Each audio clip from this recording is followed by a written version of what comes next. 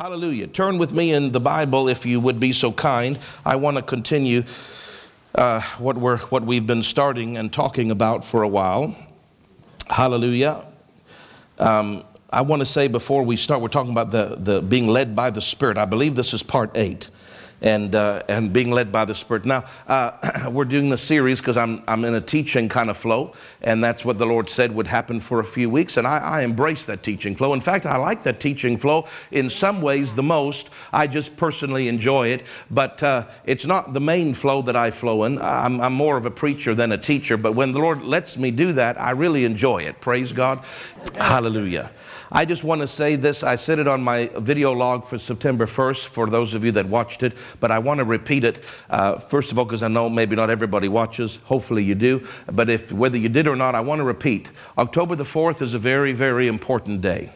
And I want you to make every effort, if you're not physically in person in the church building, to watch the live stream, both the Sunday morning and the Sunday afternoon for those two services.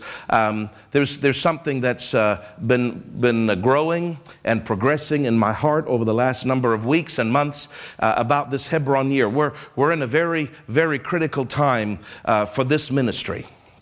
I can't speak about other ministries, but my job is not to be concerned about other ministries. My job is to keep, like Dad Dufresne would say, my own backyard clean. I have to tend my own garden and not look at my neighbor's garden and say, oh, Pastor Nancy, what are you doing over there? My job is to look at my garden and keep the weeds out. By the way, if anybody would like to come to my house to help me pull weeds, I would receive volunteers graciously. Hallelujah. Hallelujah. And I will lay hands. I promise you, if you're sick and you come pull weeds, you'll be healed by the time you're done. The Lord will help us. Praise God. Anyway, I'm not looking at other people's yards. I'm looking at mine. That's all I'm concerned about is what God's doing here. And that's a good way to be. A lot of pastors are always looking at what God's doing everywhere else. It's not good. Yeah. That's not good. You know, the Lord said something to me this afternoon in prayer. Just out of the blue. He said, you know those church growth seminars that people go to, son? I said, yes, because they're big, they're hot. Those church growth seminars bring a lot of people. He said, that's anti-scriptural. That's right. And I started to think about it, and then he gave me that verse. He said, I would build my church. I didn't ask you to build it. That's true, amen. I said, I'd build my church. And in fact, if you try to build it, you labor in vain. It ain't going to work anyway if you try to do it. Now, you can do it in the flesh and get a whole honking load of people. But they're all rats. They're flesh buckets. Dad Hagin would call them dingbats. Don't get mad at me, Jenny. That's what Dad Hagin called them, dingbats and ding-dongs. He would vacillate between the two. And you can do something in the flesh and get lots of money, lots of success, lots of people, but that doesn't mean that God authored it. And you're going to get rewards in heaven based on what God authored, not what you did. There's some people that shouldn't even be pastors, and they think they're going to get rewards. They're going to get rewards on what God's perfect will was for their life and what He authored, not what they chose to do. And he said, that's totally unscriptural, son. I said, I'd build my church, and the gates of hell would not prevail against it. In other words, when I'm in it, I don't care what comes against you. I don't care what assault, what demonic power, what politician, what law, what persecution. It doesn't matter what, even the very powers of hell itself will not be able to stop what I author. Amen. And he said, now you've been concerned about your church and its growth rate. And he said, you need to stop thinking about that because what you do is keep your eyes on me. Amen. Because I said, I'd build my church. Remember, it says the Lord build the house. Except the Lord, what is it, Psalm 130 something? Except the Lord build the house, they labor, they try all that hard work in vain. Well, you can still see a big work, but it's in vain because according to God's authoring and God's reward basis, it's in vain because He never authored it. Hallelujah. Amen. So part of what He's had me do is, which I'm growing. See, I'm learning. Everybody has to learn and grow. I have to learn and grow too. Amen. But I noticed something that every month the staff meet with me. We meet more than once a month, but once a month the staff talk to me, and they go through they privately go through every congregation member's name.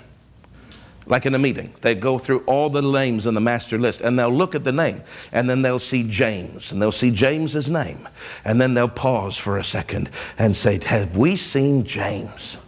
And then they'll say yes, and they'll put a tick mark. Have we seen him in the last little while? And then they'll go down and say, Pat Walton, have we seen Pat? And they'll say yes. And they'll put a tick mark beside Pat's name. And they go through all 400 and something people to see if any of them remember having seen those people. That's the only way we can do attendance. And then when the people then they see trending absences. I've grown to despise that terminology. Trending absences means they haven't been coming for 2 or 3 or maybe even 4 weeks, and we don't know where they are. They haven't told us what's going on, and so those are trending absences. Then they'll meet with me, and Taylor will say, Pastor, that we've gone through everybody. Everybody's more or less being faithful. Maybe one Sunday or Wednesday here or there, but generally everyone's faithful. But these are the ones that are trending to be unfaithful. And then they'll tell me their names so that I can pray for them. And so I can say, well, I wonder what's going on. Maybe they're offended. Maybe they're sick. Maybe they're this. Maybe they're that. I don't know why they're not here. Dr. Coulter would always say people vote with their feet. So you vote with your feet. You don't vote with your index finger by pushing the button for live stream. You vote with your feet. Because I don't count that. I count it when you come in person and make the sacrifice. And so does God, by the way. But anyway, so then they tell me these trending absences, and I go away, and the purpose of it is for me, Jenny, to pray for those individuals and to maybe see should I reach out, should I check on them, should I leave them alone, how does the Lord lead us on each individual case. But then the Lord started to get over to me a little while ago, and I was talking a little bit to the staff yesterday about it. He says, now what's the point? Now, does that bear any fruit? And I thought, well, the only fruit that bears is to make me angry, is to make me nervous, is to make me feel hurt. Well, why aren't they coming? Is that a rejection of you, Lord? Is it a rejection of me? Is it a rejection of your word? What is it? What are they that busy at the cottage that they can't come to the house of God? Or did they get another job and they now got 6 jobs instead of 5 and they can't come to the house of God? What is the reason? But the Lord started getting over to me. Tell me one good thing that comes out of that. And I says, well, Lord, the good thing that comes out of it is that I know they're not there so that I can maybe check on them. And he spoke back to me and he said, in all the years you've been doing this and all the people that you've checked on, tell me one time that the checking has helped. And I said, Lord, I can't think of one time. I can't think of one single time we're calling somebody after a month to say, how you doing? Just checking on you. Just want to see where you are. That I can't find one time where that has actually made a difference as to tilting the scales of whether they're faithful now or not faithful. Meaning people are going to do what they want to do no matter what you tell them and no matter how much you try to engage them. It's just human nature. That's why some pastors will get up at 4 in the morning and play 9 hours of golf, but they won't pray 9 minutes. It's not because they don't love Jesus, but what they really want is the golf. You will do what you want to do. That's just human nature. If you really want to do it, you'll find a way to do it. If you really want to pray, you'll find a way. Don't tell me you're too busy. It just means you don't want to do it. If you really want to know God, you'll get to know him. Doesn't matter how busy you are or how much persecution there is, you'll get to know. If you really want to come to church, you'll come to church. So I said, well, Lord, if it doesn't benefit much, and if it only causes me to start to feel anxious, which I'm not supposed to be anxious about anything.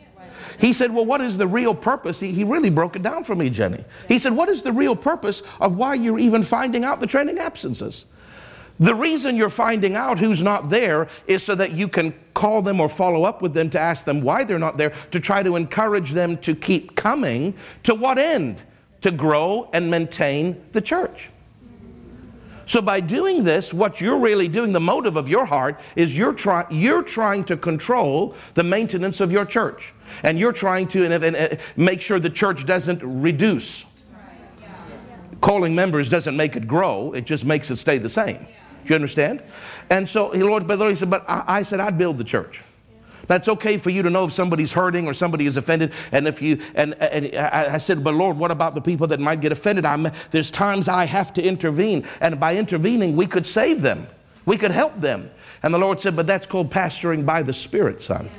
He said, that's why you pray in the Holy Ghost. And if there is somebody that needs my assistance through your voice, that I'm dealing with them privately, but they're not listening to me, and they need their pastor to call or meet with them or speak to them because they're getting off on the wrong path. He said, don't you think I can speak their name to you? He said, don't you know that I already speak many people's name to you like that? I said, yes. He said, so what is the benefit? What is the purpose of having all these meetings and finding out all the trending absences? All it produces is anxiety in your heart.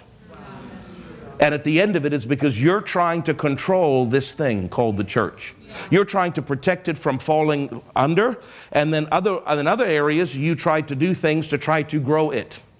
Now, there's nothing wrong with evangelism. We should tell people we should invite visitors. There's natural things we should do. But at the end of the day, God said that He'll grow the church. He said, I'll build my church and the gates of hell will not prevail against it. And He said, except God build the house, they labor in vain that build it.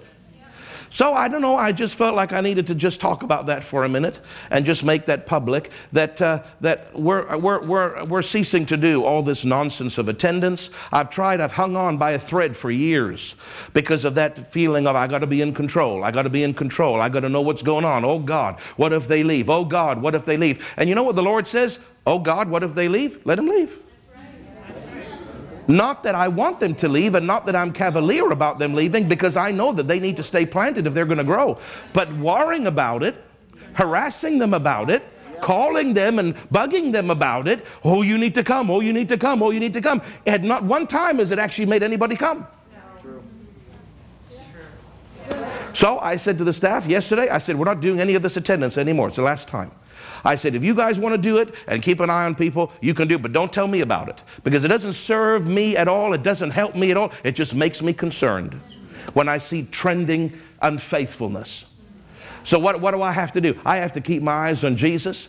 I have to cast my care over onto Him. And I have to say, Lord, you build the church and you maintain the church. You speak to the people and cause them to vote with their feet.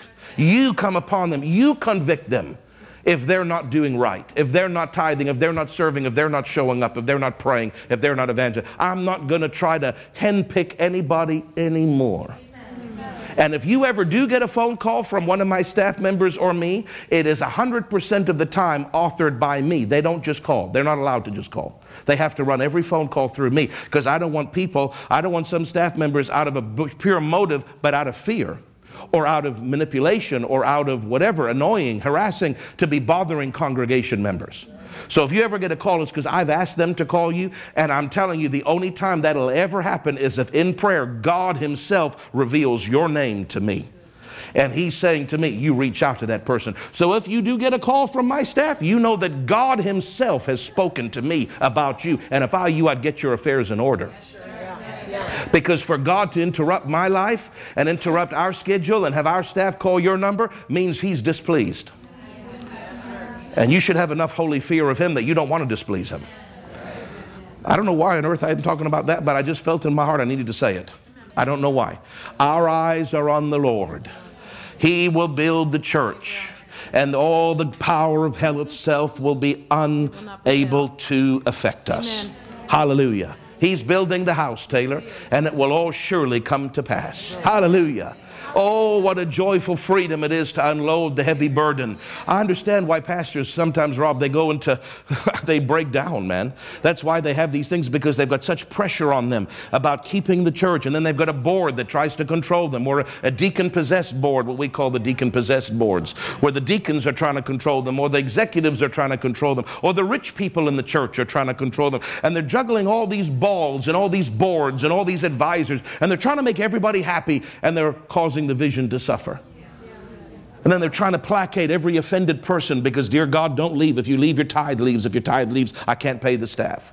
And they don't understand faith, and they don't understand how to call those things that be not as though they are. And so there's this pressure, constant pressure, and then anxiety, and then hurt feelings, because then they take the rejection on top of all of that. They take the rejection. They feel personally rejected when somebody leaves. And I'm telling you, God's setting me free from all of that. All of that, because our faith brings it. God uses people, but my faith does the job, not my pressuring the people. My faith does, I put the pressure on the Word, and I trust the Holy Ghost to deal with the people. Praise God, honey. And our faith has to do this. We started with, I don't know, is Mel Dyke here? I don't know if she's here. Maybe she was here Sunday. I don't know. Mel Dyke, you're here? Mel Dyke. No, Marjorie. I'm thinking Mel. I'm thinking Mel. Marjorie Ann. Is Marjorie Ann here? No. Marjorie Ann. Remember Jenny? Marjorie Ann. Oh, God. Marjorie Ann. Who else was it? Susan. right there. Charter member. Verly. Looks like she's backsliding tonight. Charter member. She's in the bathroom or something. Charter member. 3 other people that all got offended and left. In our living room, October the 7th, 2008, 6 brave souls showed up. And I came down in that little living room and I got my guitar. Oh, glory to God. And we sang a song. I'll fly away, oh glory, I'll. And then I went from that one into the answer, my friend, is blowing in the wind. I mean, we worshiped the Lord. We did Johnny Cash. We did the whole song set, didn't we? And we preached, and then the next week more, and the next week more, and then this little lady over here comes, and then people saying, Pastor, we need a bigger place because I can't see everybody around the corner of the kitchen. And then Lorraine says, now you just open it, you just come on down to my home. I thought she meant in her living room. So I went into that home, and I remember seeing your living room for the first time and says, yeah, I think this could maybe seat 35 people. And then Wayne goes, oh, it ain't up here, son, brother. It ain't up here. It's down on yonder. I said, where? In the basement? And we went down to the basement. It was much bigger than the living room. And we just had the time of our life. Yes. I'm telling you, there was such a joy for 15 months in that basement. Taylor had curly hair. You wouldn't believe it. My green room was her bathroom. I would put the seat down and sit down or on the edge of her tub, and I'd sit and pray in the Holy Ghost. Amen. And put my little microphone on to record. Not we needed amplification to record the message. And your bedroom was the children's classroom. And we only had 2 children, Quinn and Cole. And Miss Marjorie Ann pulled Quinn and Cole into one of your bedrooms, whichever was assigned that week. Was it yours? And laid hands on my son, and they started to speak in the Holy Ghost. How old were they, honey? 3 and 2 years old, praying in tongues right there by the glory of God in their bedroom. And we had one bathroom to eventually share between 88 people. Dear God. And if you had weird food the night before, we needed sprays. All kinds of sprays. We had candles. We had sprays. We had ventilation systems. We had angels doing this in the bathroom. Jennifer, I'm telling you something about it. That's exactly what we had. And the presence of God was there. You know what God was doing, Jenny? He was building the house. He was birthing and building. He said, I'll build my house and the gates. I build my church and the gates of hell. And he built it. And then he found us this building supernaturally by the help of the Holy Ghost. He found us this building. We needed this building. Amen. Do you remember that? I was crying on my birthday. We started the church October 7th, Lorraine. 364 days later, October the 6th, my birthday. I'm crying because I'm afraid of Lorraine. I'm afraid of Wayne. I have overstayed my welcome. Dear God, I know they're so sweet. They don't say a word. They never said a word the entire time. But I'm a gentleman. I know we've overstayed our welcome. And I know that they're looking for an exit strategy. And I'm looking for an exit strategy. And that we don't have any place to go. And the building, we're out of the will of God in Oakville, and that fell through. And we're looking and there's nothing. And it's my birthday and I'm crying. And all the angels cried with me because it was raining. When it's raining, all the angels are crying. And the tears were falling from heaven. And I was in that van and I pulled into that little side street there. I know exactly where it was. It was actually just across from your neighborhood area on Dairy Road. And I pulled and I'm crying. I was saying, Lord, I don't know what we're going to do. Oh God, I don't know what we were going to do. And then I heard him say, look up, son. And I looked up and he said, what's those birds doing over there? And there were 2 little brown sparrows, just cheap sparrows, you know. They're not fancy, not blue jays, not cardinals, just the cheapest sparrows you can find. You know what I'm saying when I say a dime a dozen a sparrow? It's those little birds that don't look like nothing. You don't even notice them unless they hit your car. And they're out there and they're in the puddle. And I'm telling you, Jenny, they were jumping and hopping and they would put their head in the water and then they'd shake their head and their little, and all the little water would go. And they were dancing and jumping and in the water. They were having just a time of their life. And I heard a voice in that car say, last night, that was not provided for them. But in the morning, when the rains came, they had what they need. And look at the joy that they're experiencing. And he said, it has been the nighttime that you have not found your building, but the morning has come. And it was the next day October the 7th, you couldn't plan that if you tried to. Exactly our 1-year anniversary. Lorraine said, Pastor, I think you need to come listen. Look at a place with me over on Capitol Court. It's a shared, I said, no shared building. No shared building. You don't have 2 heads. That's a monster. No, I'm not listening. She said, Pastor, I just want you to go. No, I'm not looking at any place where I have to share with a heathen. I'm not. And I heard the Holy Ghost say, be quiet. What are you arguing so much about? Go look at it. And we went, Lorraine, and that poor lady Annabelle was so desperate she hadn't made her rent in I don't know how long, a couple months at least.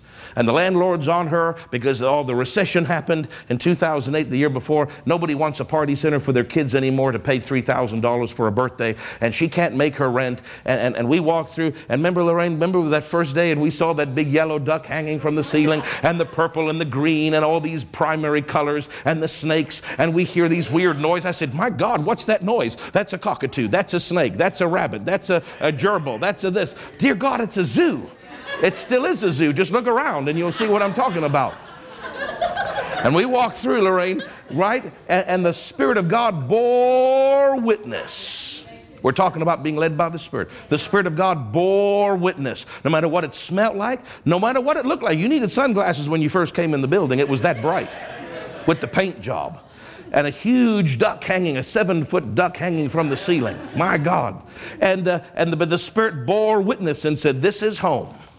I said, yes, sir, Lord. And praise God, in the morning, the very next day, he showed us the building. And it took us, we had been saving every offering. I wasn't working and taking money from the ministry, just a very small part-time. And almost all the money we were saving toward the renovation project. And we started, remember, Lorraine, we knocked that duck down. We knocked its head right off. And we painted those hideous colors over. And we started working just on this half of the sanctuary. And we moved in, and what was it, March something? 15th of March, first Sunday in March the 8th, 2010. March 10, 2010. Do I hear 11? Do I hear a 12? And God added, honey, and he gave us this building. And he took us from meager, small beginnings. And look at how kind he's been to us over these last almost 12 years. And many have come and many have gone, but many have stayed. I'm not looking at the ones that have left. I'm looking at the ones that have stayed. And he's building the church. Hallelujah. I want you to know that a season is coming to an end. This first 12 years of Promise of Life congregation, which ends this October in a month, less than a month. This is a 12-year anniversary. This is a season. 12 is an interesting number in the Bible, but this is not an anniversary to do lightly on, because the season has come to an end. And just like, because everything starts and ends in October for us, because that's when we started. That's when my birthday is. That's when I was called to the ministry. But there's always an overlap period. In the 25-year anniversary in 2000, what was it, Jenny? 2016? Yes, 2016 was 25 years. I knew that was the end, and a new beginning started in October, but it was an overlap. It didn't really start until January. Those last few months of the year are kind of like an overlap time, because in October usually things begin for our congregation, for our time frame. Do you understand? But God still has assigned certain things to certain calendar years. So that season started in the Spirit in October, but it didn't actually start to manifest till January. Then in January 17th, the Lord visited my wife and I in a dramatic way for a number of hours in our home and talked to us about David and about Hebron and about Ziklag and about Jerusalem. And all of that started in January 2017. And we've been preaching it since then. But just like 2016 was the end of an era in certain ways, and that 3-year period, 17, 18, and 19 started. In a different way, this October and next month is the end of another era in a certain way, because this season of time since 17, 18, 19, and 20, a 4-year season, has been a time for us to talk about. He spoke about some things, he started some things, he established some things, settled some things, and now we're picking up certain mantles, we're picking up certain anointings in this Hebron year. And in October, there's a change. Now, we're going to see some stuff happen between October and the end of the year. And I'm going to talk to you about what's going to happen between October and December 31st on October the 4th. I'm going to tell you what God has instructed me to do. And it's interesting, and it's something that I've never done before, and it's going to be a challenge, but it's going to be glorious, and it's required and necessary for the mantle. But in October, really, things start to change a little bit. But in that 3 months, like it's always been, that's the pattern God's done with us. In the spirit, it's changed, but we're going to start to see some things. But next year, January next year, that just like January 17, January 2021, that we're going to start to see some changes.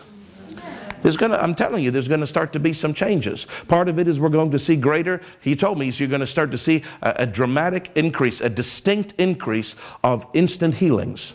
He also said you're going to start to see the working of miracles start to happen in your church. Now, I'm not just saying that. It'd be easy if I'm doubting myself. Don't say it out loud, then nobody can hold you to it. But he said to me, you're going to start seeing the working of miracles in your church. Now, that's reserved for 2021, but in the spirit, it starts at that anniversary service in October. This is a very important year, my brother and sister. This is a very, very important year. And just because I don't talk about it every single service and we don't discuss it every single service, I'm encouraging you as your pastor to spend extra time with God in prayer this year. And you'll hear a lot more on October the 4th. October the 4th at the 10 a.m. and October the 4th at the 1 p.m. I'm not repeating the message, but I'm going to share with you some things that I haven't shared yet. I'm going to share that thing about Jacob that God revealed to me back during COVID. I'm going to preach about that Jacob. I have alluded to it, but I've never had a release to share it. I'm going to share about that. God also showed me something very wonderful about Elisha and the mantle, because we are picking up a mantle this year. And I'm going to preach about Elisha and the parallels between Elisha and 2020 and our year. And it's beautiful. I mean, to me, it's beautiful. It's precious. And I'm going to share with you what God's asked me to do between October and December, because there's certain things required in order for us to satisfy His requirements in order to pick up this anointing. And when that happened with Dr. Dufresne, we talk about that, Lorraine, that was March 10th. And then June 28th, just 3 months later, is when Dr. Dufresne was here, first time in this building. And the roof disappeared, and he saw that mantle, that anointing come down on this church. And that time was a separation time. David had that anointing come on him with Jesse in Jesse's house from the prophet. Remember Samuel? But did you notice David didn't start to manifest kingship? He did look like nothing happened, didn't it? Joey looked like nothing changed. He went right back to the sheep. And then he went and he had to serve, an ungodly man at that. And then the guy tried to kill him. And then he had to run and hide in caves. And then while he chased him day after day, didn't look like that anointing was working, did it? But all of a sudden when he entered Hebron, he sat down. The elders anointed him a second time, and that's when the anointing he was destined for started to work. And Elisha, he's plowing with 12 yoke of oxen, and the man Elijah comes and puts a coat on him. And that was the anointing. That was the mantle. Did you notice that nothing happened with Elisha different? In fact, Elisha went from serving his parents to serving a prophet. And the Bible said he poured water on his hands, and he cleaned his clothes, and he cooked his food, and he made his fire. Didn't look like that anointing was working for 8 years, theologians tell us. It's not listed in the Bible, but theologians say 8 years he served the man of God. Didn't look like that anointing of a prophet was working, did it? But he was in a season of preparation. And then when Elijah went in the whirlwind, then that mantle came down, and he took that mantle, and immediately that mantle started to manifest his destiny, his anointing, and his call in the earth. So there's always mantles that separate. You are separated to this call, but not to manifest that call. And then there's mantles that come, anointings that come to execute the call. And the Lord started to show me that June 28th, 2010, when Dr. Dufresne saw that mantle, that was a separation mantle. That he made it public at that time. I've got my hand on you. Remember he sang those 6 statements? Remember, I don't know, how did the words go again? This is the place I put my hand upon. This is a place, many will go out and preach my word, and many healings. This is a place he started and ended those 6 statements with. This is a place I put my hand upon and my approval upon. See, what was he saying? He's saying, this anointing has come to separate you for the work that I've called you to. This is a place that my hand is on. That don't mean that anointing is going to work for you right now. It just means I'm letting everybody know my hand's on you. David, the anointing's on you, but you got 15 long years of servanthood before you step into that anointing. Elisha, the anointing's on you, but you've got 8 years of servanthood till you step into that anointing. Well, with us, it was 2010. And he said that anointing is on us. And I'm telling you, in 2020, 10 years later, with Elisha, it was 8. With David, it was 15. With us, it's 10 from that season. It's 15 years from the time that first was made known. Dr. Dufresne, 2004 to 2019, was that first 15-year timeline God talked to me about. But when that true separating anointing came in 2010, it's now been 10 years and 6 months. Because God told me, you're going to pick it up in December. I don't know the exact day, but he said to me, you're picking up that mantle, son, in December. That is why what happens between now to December is absolutely critically important to God. Amen. And I'm doing it whether the congregation does it or not. Amen. I'm moving in. Whether the people follow me or not, I'm moving in. But I'm going to share with you in October some of the things I'm going to be doing in order to please the Lord. And if you want to join me, you can join me. And if you don't, that's fine. I'll leave it between you and God. But I'm telling you, I'm moving in. I'm going to pick that anointing up. I'm going to pick that mantle up. It's been 10 years that he said, my hand's on you, but it's not working for you yet. But when you pick it up, you watch what happens. It's going to start working for you. And he said it's going to start in 2021. That anointing that is for our ministry. Now I know you look at me and say, but you have had a ministry. You've had 29 years of preaching. You've had a ministry. You have a church. This is a ministry. But it's not what I'm destined to do. This church is only in its infancy phase. This anointing, this influence, this power, these miracles are at a very, very low ebb right now. But when we pick up that anointing to execute, not just the anointing to separate, it's going to make a difference. Oh my God, I'm telling you. Hallelujah. God, now I understand now, Holy Ghost, why you did that. I couldn't figure it out before, Jenny. But all on the way down here, I kept feeling something. I got my notes. I got a great message. It's all ready to go in the green room, sitting in the worship here. It just kept bubbling up. I'm endeavoring to do something in this area. I'm endeavoring to do something in this area. He's quoting Dr. Dufresne during the time that he spoke. He just kept quoting that to me. And I kept saying, Lord, is that what you want me to talk about that, or you want me to do my message? I don't know. And then I decided, well, you're not speaking to me, so I'm just going to get up and do my message. So I came up here, opened my Bible with my notes to do my message, but the word wouldn't, I couldn't speak. The words wouldn't come out of my mouth to say my message.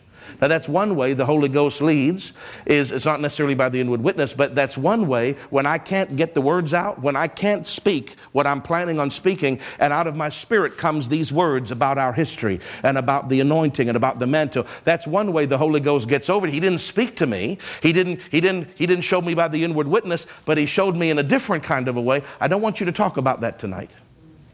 I want you to talk about the history of the church. I want you to remind the congregation the importance of the mantle. This is a very important year. Oh, yes. And I want to get to my notes, but I know when it won't come out, I can force it. I'm teaching you little things about the Holy Ghost. You can force it, but there'll be no anointing on it. That's right. Yeah. When there's no anointing on it, then you're out of God's will. But when you just let the Holy Ghost come with whatever anointing he wants for that moment. So this is a little pause tonight in our series. And I hope you will watch on Sunday if you're not coming on Sunday, because there's a lot of good nuggets that I want to teach you, and the Holy Ghost wants to teach you about being led by the Spirit. There's a lot of good nuggets that really help you. But for whatever reason, it's good, sir. And you know why? Can I tell you, Taylor? It's not because these folks that I'm looking at right now really need to hear this, although I think it is. Some of them need to hear it. But that's not even the main reason. The reason is it has to be spoken. In the realm of the Spirit, it has to be spoken by my office. It's not enough to be spoken by somebody else. It has to be spoken by the head of the ministry. And so I need you to find that, Peter, for me, please. I need you to find the recording. You have it because we played it a little while ago. Find quickly. He's a Speedy Gonzalez over there. Now you're going to do the singing part and then the talking part. Okay, go for it.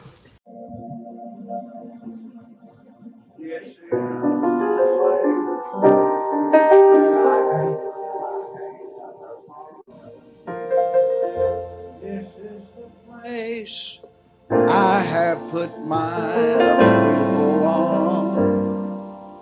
This is the place where healing will flow. This is the place where my spirit can flow.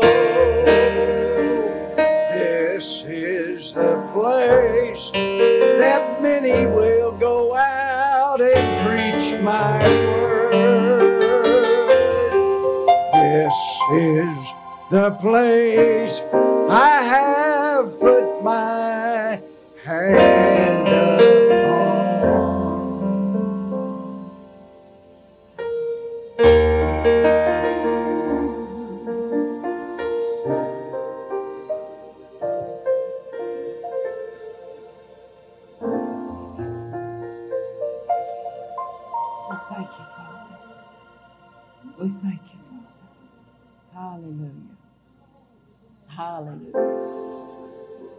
Hallelujah.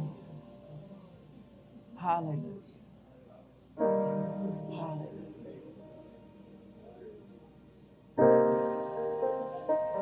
Many years I was at another church here in town preaching and ministering. A friend of mine, still consider a friend of mine. And I got caught up in the Spirit. Now, I've gotten in this city, I've been speaking in this city for many years. And I've been, had visions. And I think some of you are here when I've been in those churches and seen things. Like for one, I saw a spirit that had kangaroo legs. Some of you remember that. And I took authority over that. And at that time, it just didn't seem like that church would grow. But I took authority over that thing. Actually, there was two spirits. There was one left over from the previous administration. And then there was another one that just kept it from growing. And that kangaroo thing was just jumping here and there and jumping there. And it was just people just jumping from church to church. Church tramps spirit, I like to call it. But when my wife was ministering, see, these things pertain to the Spirit. I know that's probably the direction I'll go tonight, that scripture. But then I was sitting in the chair one morning. My wife was teaching prayer. And there's some of you here that were in those meetings. My wife was teaching on the subject of prayer. And I got caught up in the Spirit just like I did right then. And see, I can't sing. Unless the anointing comes on you, on me.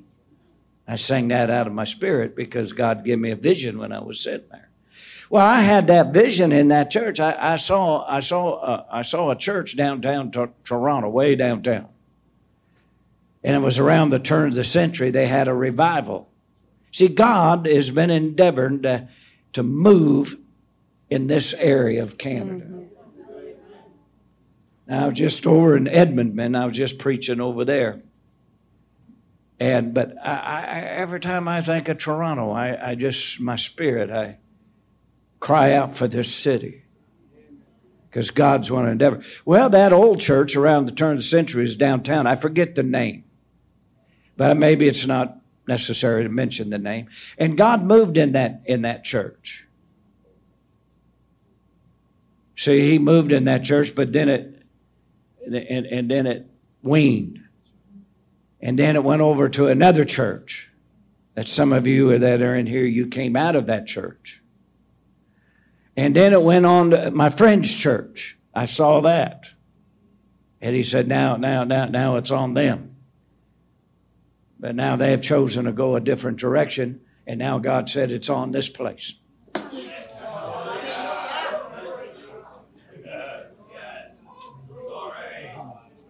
Hallelujah.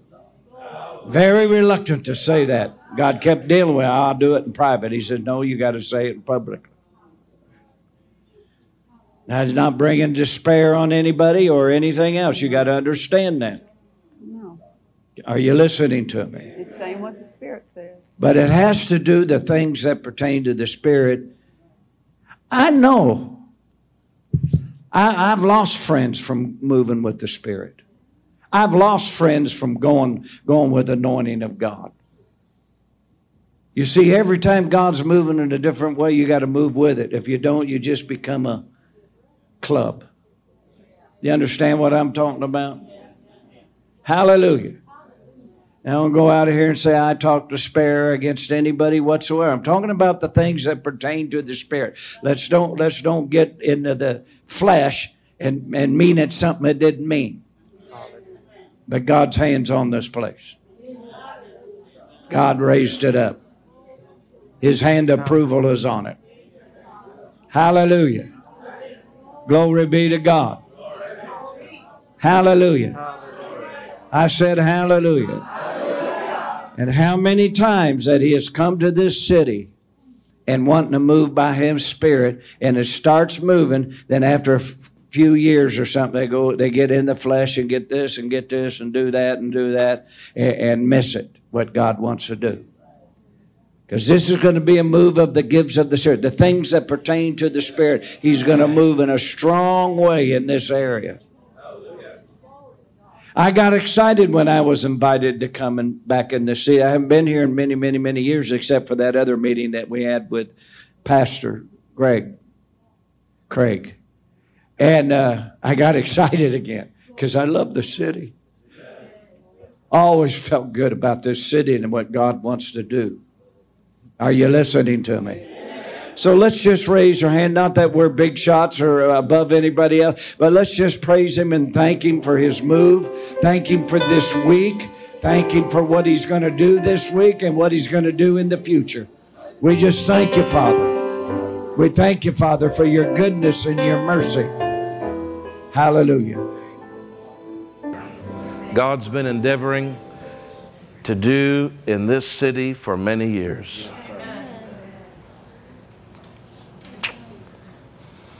And there's been that great revival down at the old Evangel Temple that doctor didn't even know was Angelus Temple North, because he didn't know any of those details. I found those out after he died. Remember, Jenny? Just after he died. In 2014, he died in 2013, but God revealed all that to us from the man, the pastor, whose dad was the last pastor of the downtown church. And then it was up, I wasn't alive back then. Most of you weren't alive then either. Right? In the 20s and 30s. I don't think anybody was alive back then, or you'd be almost like 100 now or something. But anyway, so we couldn't have been there. But isn't it amazing that God led us, my mother from South Africa, we didn't know what church to go to, and He supernaturally led us to Evangel Temple. And He had me around that mantle. That mantle was on that church. That's the church that it went up to. That's what Dr. Dufresne was talking about. And Dr. Dufresne always told me, I knew that God wanted me to go to Evangel Temple. I had a word to tell them. It was that word about the mantle, but they never invited him. And if the prophet is not invited and honored, the word of the Lord that is on his lips cannot come forth. That's why that church never knew about that mantle and never did anything with it. But it was still on him, even though they were ignorant of it. Then they got into the seeker-sensitive flow, the psychological flow, and that mantle came off them. Because you change your doctrine, God's going to take that mantle off you. He's not playing games with this. He'll still bless the church as far as He can. He'll love the people. He'll bless them. And they'll go on and do something. But they won't do what they were called to do. And then that went on His friend's church, which is where I left Evangel. And remember, Jenny, we left. And we right away, I went and worked at another church in Brampton as an associate pastor. Then I started traveling. And then I went right to Dr. Coulter's church. And as soon as I walked in, God said, "This is home." Why? Because He wanted me around that mantle. Because the mantle came on that church. And for all those years, many years traveling, 6-7 years traveling, and then working there for 2 years, I was around that mantle. God was keeping me close. Amen? But I was in reserve because it wasn't supposed to come on me. It was supposed to stay there. Do you understand? Now, isn't it interesting, Jenny? Dr. Coulter, after coming out of the United Church, went, he was born again, but he had got away from it. And then he had a revival in his own heart. And then he went to the United Church. He was the third highest paid minister in Canada. He was very high up in the United Church. And he started preaching about being born again. And all the demons came out of the woodwork and fired him and said, "Don't preach that heresy in here." Just shows you where the United Church is at. They're like the Catholics. They're not even saved. Most of them, unless they've got that revelation about being born again. And so they fired him. And it was very heartbreaking for him. And then he didn't know where to go. And God supernaturally, and I watched the pattern of God. God led him to submit himself to Pastor Bud Williams. That's right. Why? Because he was in reserve. Because the mantle was on Pastor Bud. But when he passed it to his son, they took it the wrong way and the mantle lifted off. And then the one that God had in reserve went and started his church in Mississauga, and the mantle came on them. See, God always prepares. He always knows exactly what He's doing. And then here I am at the first church, well, the second, if you don't count the first one downtown. I'm at the second church in reserve, a double reserve. And then I'm in the next church in reserve. I have no idea about it, neither do any of them. But look back at what God's done. Look at how he did it. You can't make this stuff up. It's not possible to make up. You see it you don't know it even as it's happening sometimes, but you look back and you see the hand of God moving pieces around the board, positioning people so that at the right time, the right thing will happen. And he's not against anybody, and I'm not even the one that's supposed to have the mantle. They're supposed to have the mantle. But Dr. Dufresne warned them, do not give the church over to who you plan on giving the church to. And because he was friends with the prophet, he didn't listen to the prophet. It's very, very dangerous to get familiar with an office. Because when the office has your answer and your rescue, you will disregard it because of your friendship. And they didn't listen, and he gave the church to who he shouldn't have. And immediately there was a massive change in doctrine. And they went the seeker-sensitive route. They don't want the flow, the move, the Holy Ghost. They looked at me, my first day having worked there, my first day being hired, and they said, if you think we're ever going to have the likes of Dr. Dufresne back here, you might as well just quit right now. We will never have him back in the pulpit. We will never have Kenneth Hagin, or no, he was gone by then. But they listed all these ministers that we revere. We'll never have. That's not our flow. That's not our direction. That's not where we're going. And I said, God, you've made a mistake. And he said, no, I haven't. I want you to learn. Don't worry about their doctrine. I want you to learn. Dr. Coulter has much to impart to you about how to be a pastor. He was a master pastor. And administratively, he was a master. Counseling, he was a master. I mean, he knew stuff. He's forgotten more than what I'll ever know about pastoring. He was that skillful. But he taught me. Took me under his wing, even though God knew what was going on. And during that 2-year period that we worked there, 2 years and 3 months or so, my wife, more than me, my wife would get an intercessory burden that would almost break her to pray that the anointing would not depart from that house. And we didn't even know what to call it, because we weren't in the service when Dr. Dufresne had the vision in that church and saw the mantle come on that church. But we just knew there's an anointing on this church. Remember, Jenny? And you would intercede and pray with many tears over a long period of time that the anointing would not depart from the house. Look at the mastery of God. The very ones that are assigned to take that anointing are interceding that it would not leave. So that nobody could say that our motive was wrong. But they didn't listen to the prophet. They got off. You see, you change the doctrine and you change the message in order for growth, because that's why they did it. They told me, we're changing this because we want to grow into a big church. So you put that ahead of the word. God will bless you. He loves you. He'll bless you as far as he can. But that precious mantle cannot abide it can't abide flesh. It can't abide that game. That's a game, Lorraine. That's carnality. It can't abide that. If it stayed there, it would kill everybody there. Because when I say that, I mean it would destroy. Remember, when the wine is poured, if the wine bottle is not prepared, the wine will be lost and the bottle will be destroyed, Jesus said. The new wine of God's power cannot be in an unprepared vessel. So it was a mercy to them for the mantle to leave. If the mantle had stayed with an unprepared bottle, the mantle would have been lost, and the people would have blown up that ministry, would have destroyed it. It's a mercy. God, out of his mercy, you've got to look at it that way. Out of his mercy, he did that for them. Because you play games with the mantle, you'll die young. It's that serious to God. But he had somebody else in reserve. And then when we started this church, and you heard a little bit of the story tonight, when we started this church, and then March 10th, remember, Lorraine? We had our grand opening here, and then 2-3 months later, Dr. Dufresne comes Monday morning. They never do Monday morning services, not once ever. They start Monday night. But I was so hungry. I called him and I said, Dad, you can't start Monday night. I need to squeeze every ounce of juice out of you. I want to start Monday morning. We don't start Monday morning. Son, I know, but you're going to start it for me. And Pastor Nancy came. Remember, the whole service, she had words of knowledge. About 40 words of knowledge.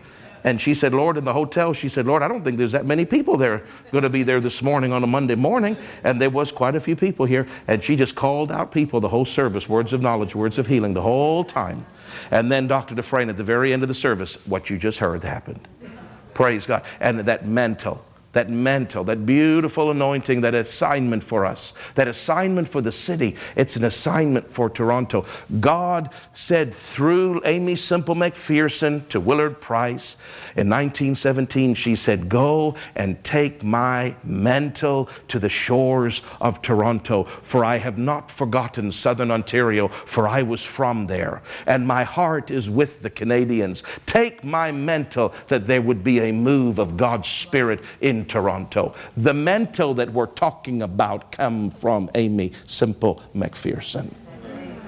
I'm telling you, I'm not making it up. And then what are the chances? I mean, you can't make it up. This anointing that's on us, God chose Dr. Dufresne to see it out of all the prophets.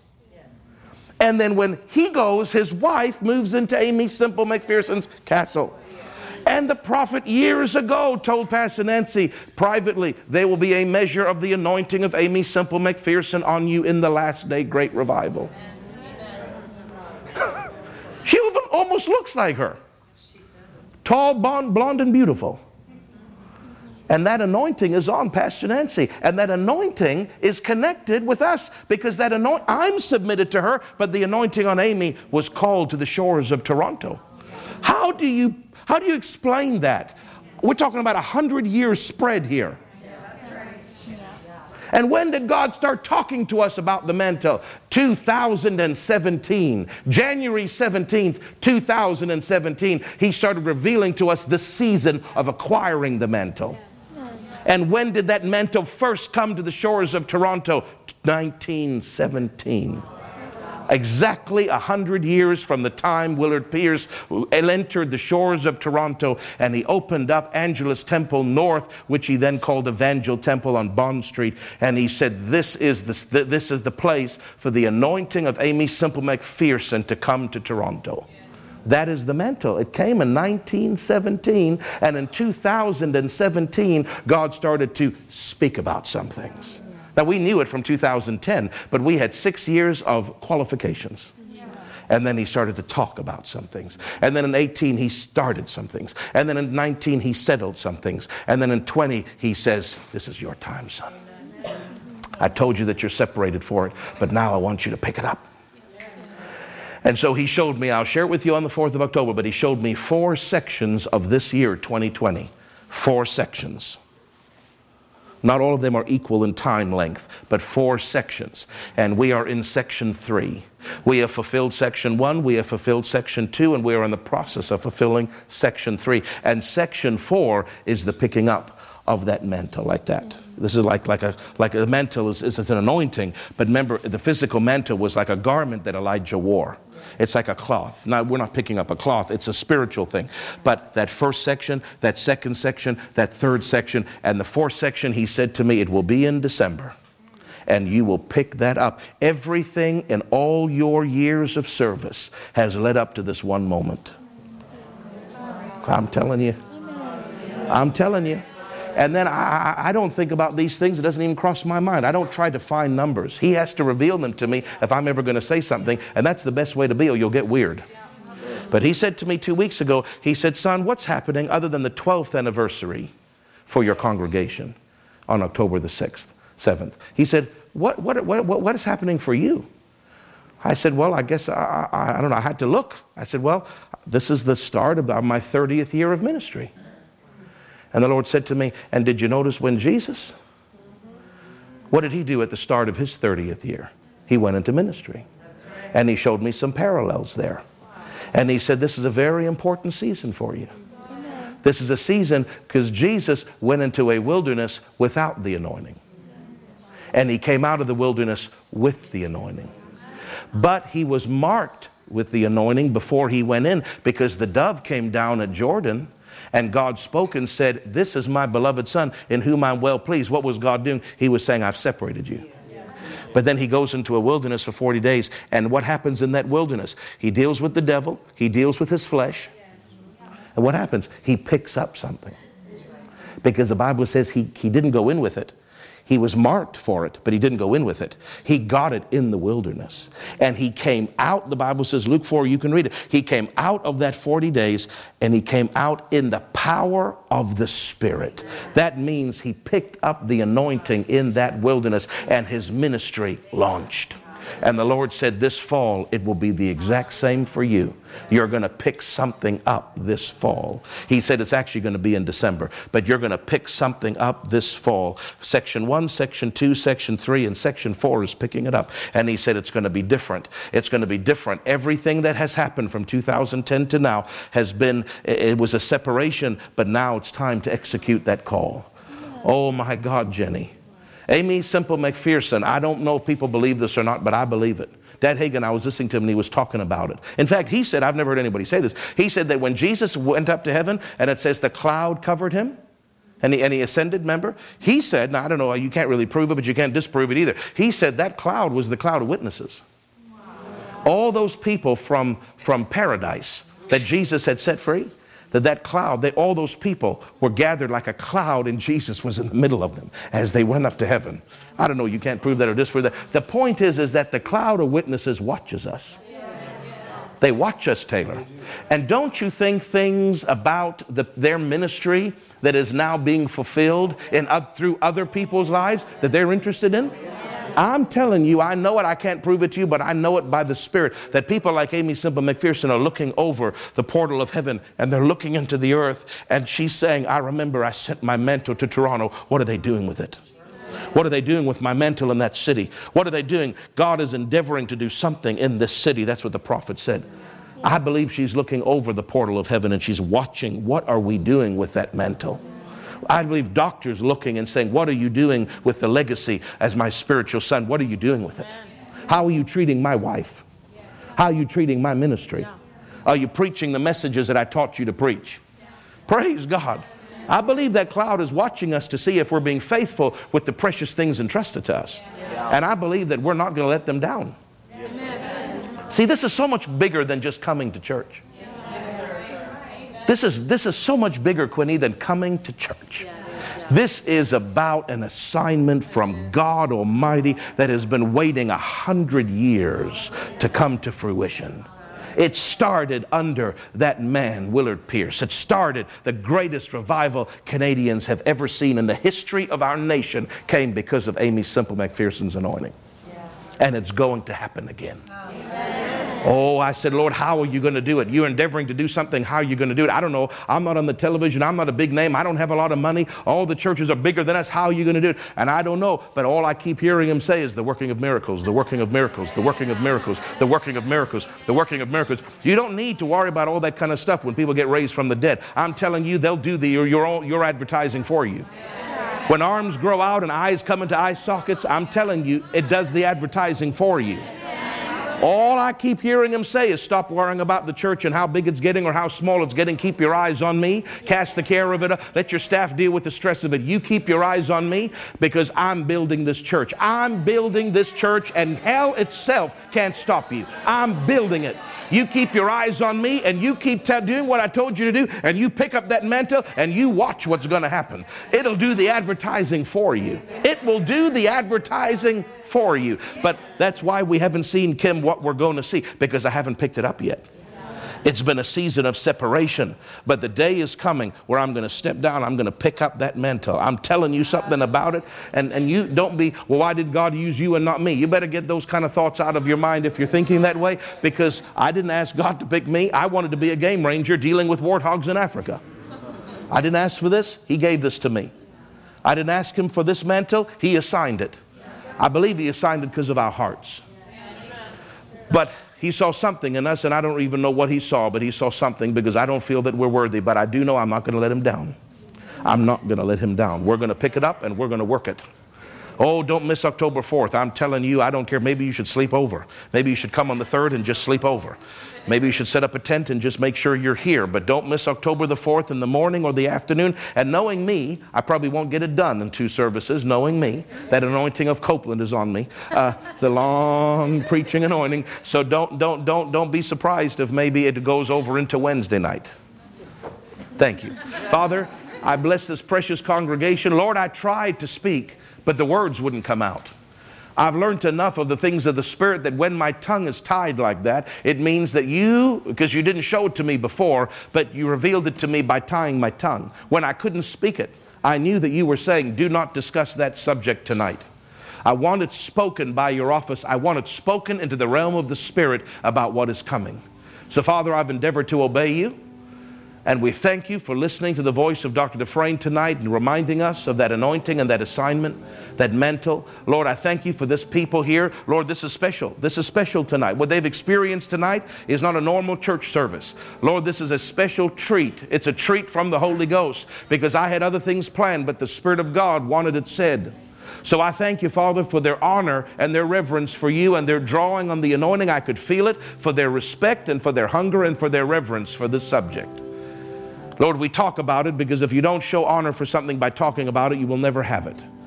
So we thank you for it, Father. And Lord, I'm not going to let you down. I'm going to do exactly what you've told me to do between October and December. I know exactly what I must do in order to satisfy your requirements for that mantle. And I'm going to do it, Lord. I'm going to do it without issue and without argument.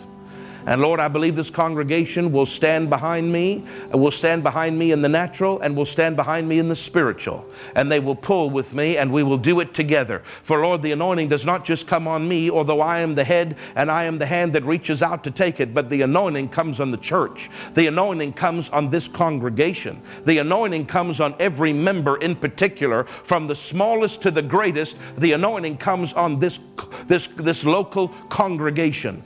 The anointing is not limited to me. It is for this people. And through many hands, many voices, and many hearts, you will wrought a mighty work in Toronto.